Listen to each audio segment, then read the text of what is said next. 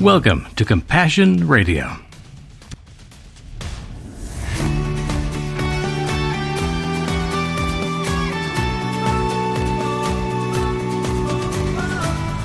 If you're like me, you probably struggled a bit at choosing the right gifts at Christmas time. Maybe you bought your loved ones a book or two. Maybe even one that you love and hope that they would too. But what if you were guaranteed they'd love the book you gave because they've been asking for a copy for years? Well, that kind of Christmas is happening all over the world when people who got found by Jesus find out that he's written a special book just for them, and they desire to read it. Desperately so. Once again, I was recently dropped into just such a situation with a dear friend of mine and a great partner to this ministry. We'll get you the latest on that story beginning right now. Thanks for tuning our way today. On Compassion Radio, we've got our good friend, John Benetti, back with us. John, thank you for joining me on the air. Great to be here with you, Bram. Now, it's going to be a little bit of a rough recording for both of us. One, because I'm just getting over the flu, and you, because you're on a very distant microphone in India right now. But it was important for us to get this conversation up on the air, so I beg some indulgence from our listeners today. But first of all, tell me about your trip recently. Since you and I were together about a month ago, you've been doing a lot of stuff. Fill me in. Wow, yeah, it has been a busy time since we were together. Been traveling around India, spent a lot of time, even through the Christmas holidays, staying in touch with the national church, with the indigenous churches here.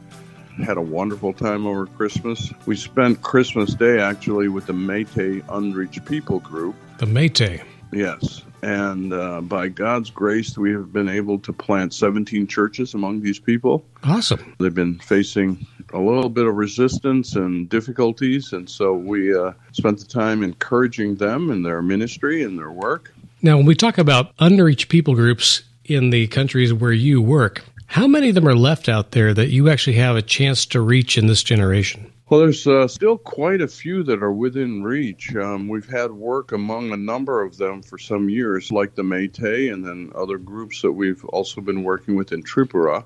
And so I'd say there's at least 15, 20 that are within reach of our pastors and missionaries and evangelists. Awesome. And when we say unreached, we're really talking about brand new language groups to translate the Bible into for the first time and preach the gospel for the first time amongst people who have never heard the story at all. So how far into this project with the Métis are you? Métis we've been working at for quite a long time, but it's a very difficult people group. They, as an entire people group, adopted Hinduism about 600 years ago. And, on a decree of their Maharaja, of their king, the entire people group adopted Hinduism. It's a very difficult one because not only do they adopt Hinduism, but they all became Brahmin. And so our people, being primarily from the Mar tribe and neighboring tribes that have been reaching out to them, have had difficulty because we're tribal. We're actually out of the system, outcasts, as it were. And so we're not even allowed to come into their houses or step even on their verandas, on their front porches, and talk with them because they are all Brahmin.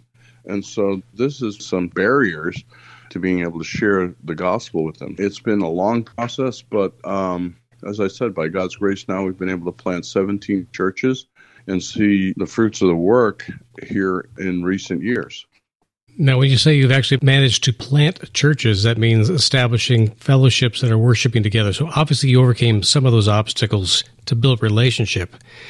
Is it so far as to be able to worship together in the same facilities? Are your people from your tribe reaching out to them now able to function within the same space, or is it still a vast distance culturally and morally as far as they see it that keeps you apart even while the gospel is going forth? How do you work together now? Well, now that they are followers of Christ, we can all meet together in the same church building, in the home, wherever it may be.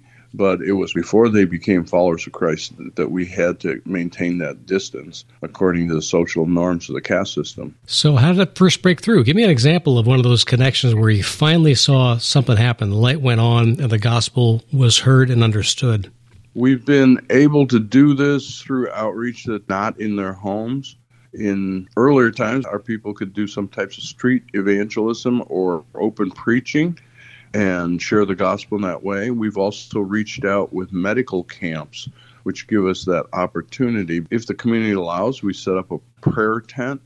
Anybody who would like to be prayed for, we'll ask them, and if they do want to be prayed for, we'll be able to do that. And that gives us a time to share with the gospel with them. So they build a friendship right there on the street corners. How long has that been happening, the actual connection to say there are believers that you know of in the Meitei community?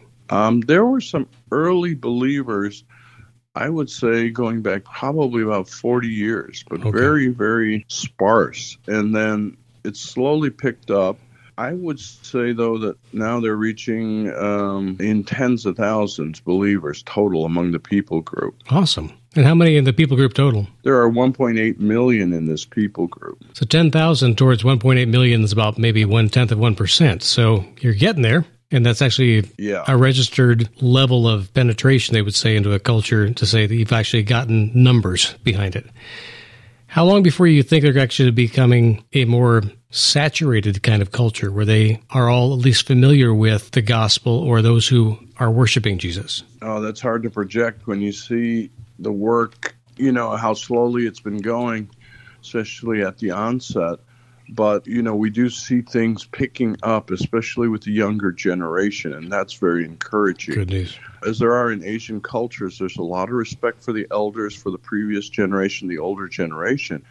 And so often we see the type of thing that we see, that Jesus encountered, where the man kind of acknowledges the truth of what Jesus was saying. But he said, let me go and bury my father first.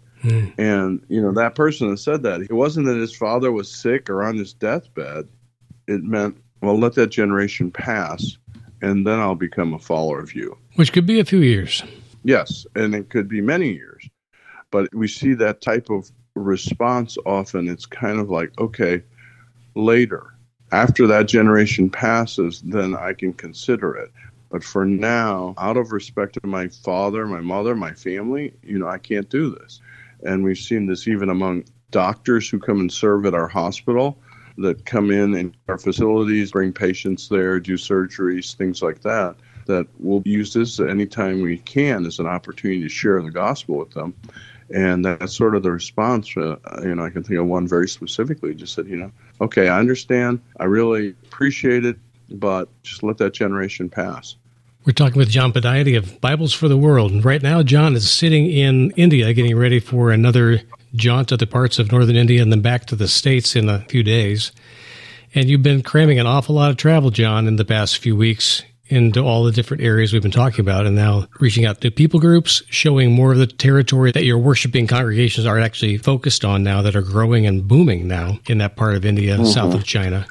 So more people are beginning to come in from the West to see what God's been up to for the past generation. And that's been encouraging for us out here to see so much good stuff happening and so much good stuff coming from that part of India. It's a little tiny corner way tucked up there next to Burma and China and Nepal and the other Himalayan countries above there. If you didn't have a reason to go there, you probably would never have heard of it. And now God's bringing the gospel to all of Asia, Central America, South America, all parts of the world. 100 countries or more are being reached because of the work that was started there with your dad's translation efforts to bring the gospel to his tribe, which is yours. We get to watch that happen this generation. I'm thrilled to be part of that story with you and be able to watch some of it happen. And someday, Sandy and I have a chance to walk those streets with you and meet those people that are so dear to you. I want to hopscotch right now back across to the east side of the continent. You and I got the chance to step into a country that both of us had never been to before, and which kind of surprised me that you had not been there. But the doors were suddenly opened for us to travel together to see what God was doing in Vietnam. And I want you to frame it in your own words, what you think was expected of you when you went there, and how God surprised you in that week we spent together. Well, I think where to start on that. It was very interesting because we went there accompanying a ministry that we had done some work with previously, had been supporting their work with scriptures to go alongside some of their outreach efforts. And it was really unsure what was going to happen, even down to the last minute. Being as they are in Vietnam, the government doesn't give permission for events too much in advance. And so we weren't sure if the events would come off. But by God's grace, the two events came together. One was a Christmas festival in Ho Chi Minh City, formerly known as Saigon.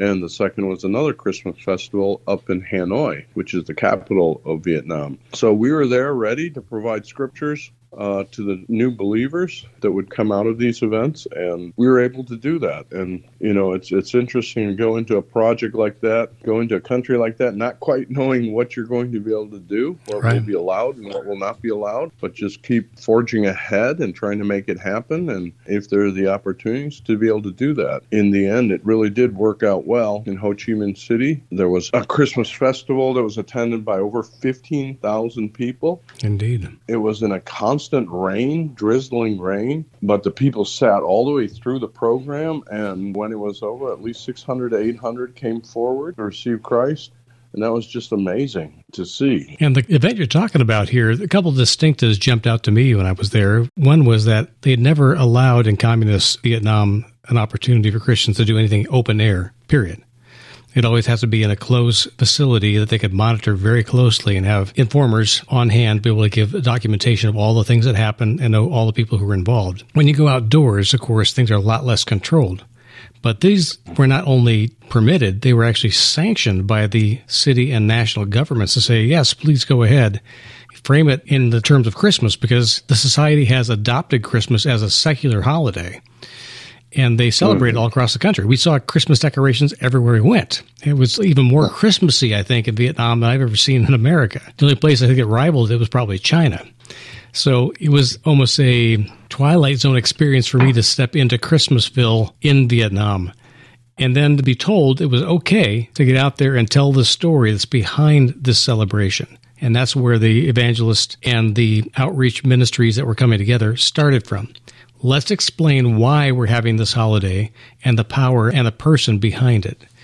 And that blew my mind, that the government would not just be tolerant of or turn the other cheek or turn their eyes away from it, but that they would actually come up to it and say, can we be part of this? Can we join you in enjoying this celebration together and learn more about it? Yes, exactly. Friends, before we jump back to today's interview, I just want to remind you that Compassion Radio is a communications ministry, and it depends on the faithful support of you to keep bringing inspiring stories to the air each day. Our vision partners support us monthly with gifts large and small, and make it possible for us to take you to the very front lines of faith. Whether you join our vision team or make a one-time gift, thank you for believing in and standing by this ministry. And our project as we start 2023 is to provide more Bibles through our partner, Bibles for the World. Please give generously today so that we can help John send more copies of the Gospel of John for new believers, along with New Testaments and full Bibles for those growing in their faith. Many of those Bibles are needed right now in Vietnam, as the door stands wide open to receive these gifts and serve the church there. Just call us at 1-800-868-2478 to make your gift. You can also text the word compassion to 53445 to give right through your phone, or visit our website, compassionradio.com. Thank you, friends, for everything you've done and what you'll do today. We love you. And now, back to the interview. It's not at all what I expected going to Vietnam, and at the same time we have to be very careful, and we have to really do it according to what they allow and don't allow. And so there were, at the first event, we were not allowed to publicly distribute the scriptures, but we could pass them through the local partners, and they would get them to them as they took down the names and addresses of all those who did accept Christ. At that first event, at the second event, it was actually a little more open that we could distribute them, though they had to be distributed in bags and not, handed out openly.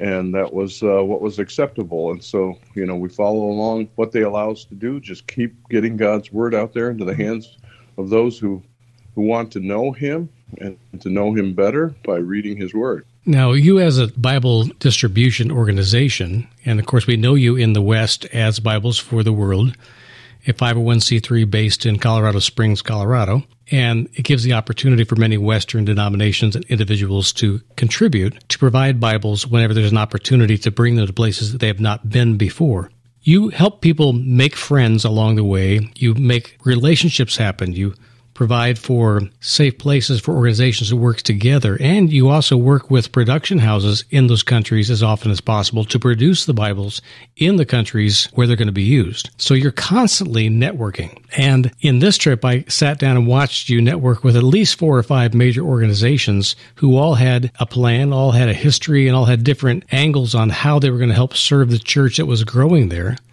And they all had different needs. And somehow Bibles for the World was stepping in to say, yes, we can handle this for you. We can do this for that other person. Whatever God provides for us, we'll be able to apply to this other organization. You found a way to be useful to everybody that I saw you talk to. So that seems to be kind of a distinctive of Bibles for the World. You pick up whatever's left over to pick up that someone else has not already said, I'll take care of.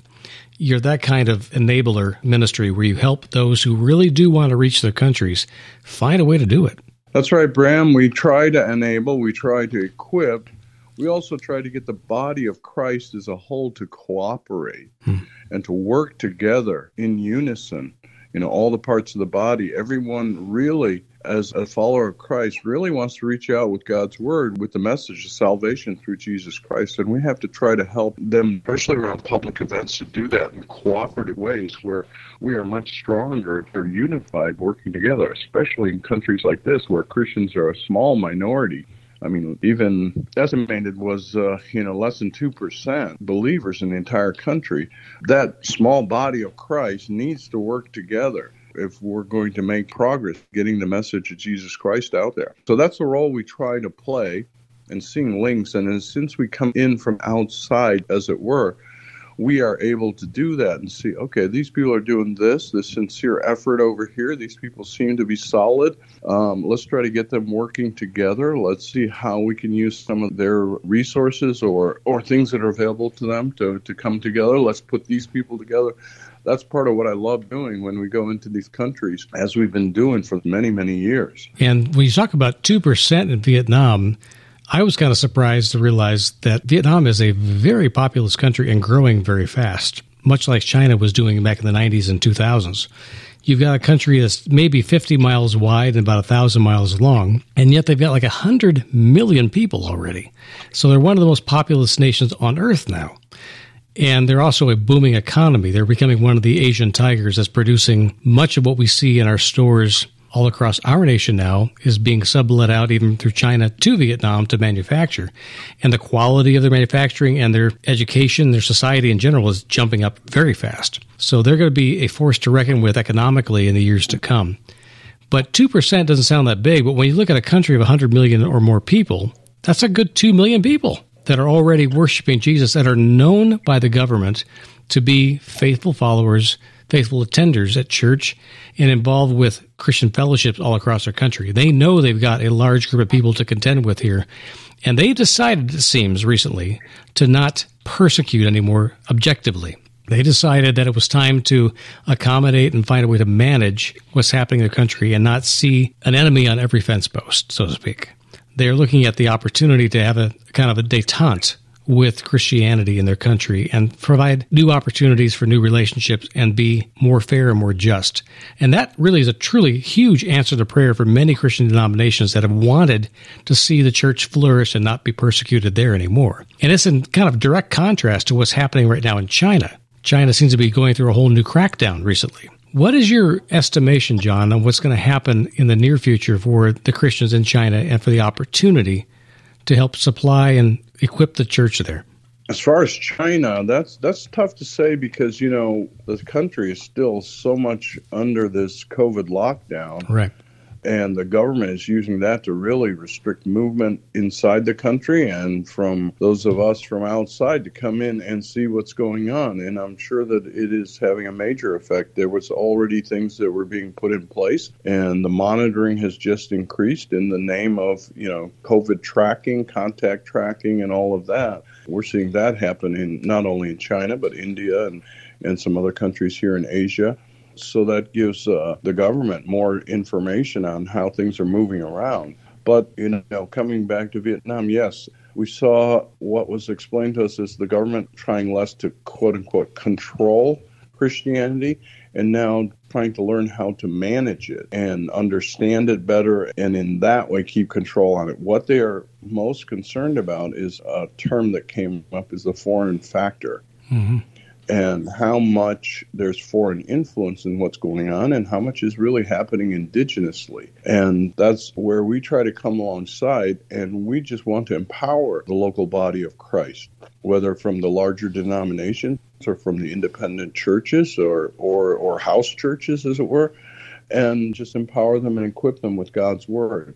And let it be done without a quote-unquote foreign factor. Let it be the people themselves using resources that are available to them that are legally printed within the country. All of the scriptures we used and will be using in our upcoming outreach in March 2023 in Ho Chi Minh City are printed in the country and are printed with the seal of the Vietnamese government, fully registered and permitted by the government. We try to work legally and put those in the hands of the people, of the local people, of the indigenous people, to reach out to their own fellow Vietnamese. And one of the reasons why it's distinctive for you at Bibles for the World to be a front door organization is that you don't want to put more weight on the shoulders of those who have to bear the responsibility to continue to build the church in those countries by being someone who is looked at as an enemy of the state, as being somebody who's trying to undermine the authority of any government. So you try to be as clear and concise as possible, but circumspect as well. You're not trying to give away all of your ideas, but that the government knows you're there, and therefore you're not putting people in danger for knowing you.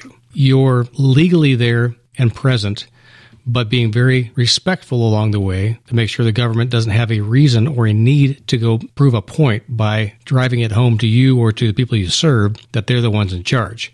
You actually build friendships with people who would normally be seen as enemies of the faith.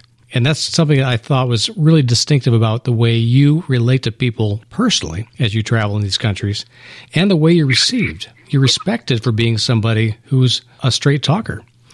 I think it's important in this day and age, with as much surveillance as is possible now and is going to continue to be used by totalitarian states, to not endanger people by our first impressions, by the way we treat our freedoms when we go to visit their countries, but we help build opportunities for them to relax into freedoms and to allow the church to tell them what they need and what they're about, rather than defining it by the negatives. And that's something I think is going to become more and more evident to most Bible placement agencies in the years to come, how necessary it's going to be above board. And most governments, I think, are pressing that way to say, we just need to know what you're up to, therefore we can decide whether or not it's appropriate.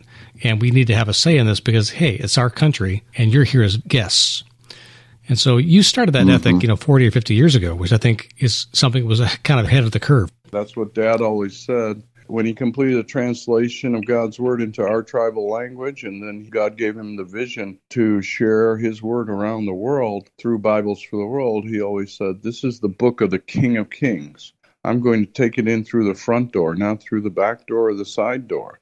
And so we would only distribute scriptures where we could do it legally with permission from the government, and respecting those governments and also giving highest respect. This is God's word. This is the book of the King of Kings.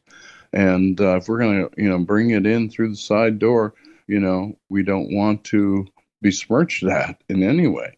Let them respect it for what it is. Let's hold it up high and say, this is what we want to share. This is a book that transformed our culture, and we want it to bring all the good that it can bring to yours as well.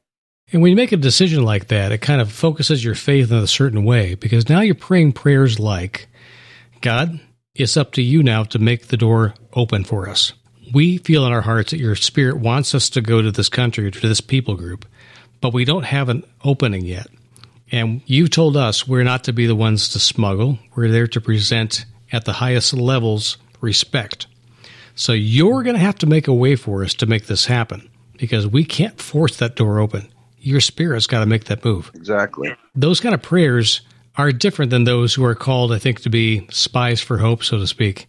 And there are plenty of other organizations that I do respect that have been part of a historical outreach where they were forbidden to go, but God said go anyway, take the risk, and be part of it. We've been part of those organizations too. It's just different in the calling that you have. So I'm not besmirching the integrity of other groups that have a different plan or that feel called in a certain way to go a different direction or work in other parts of the world. But in your case, there weren't many other people that were willing to walk up to the gate and bang on the door and say, hey, we're here for something special and you and I need to talk. And that's the way you guys live. So I think you're kind of in a special place in that regard. Yes, and along the way we find those who live and work in those countries of similar mindset, and those become very good partners for us longer term.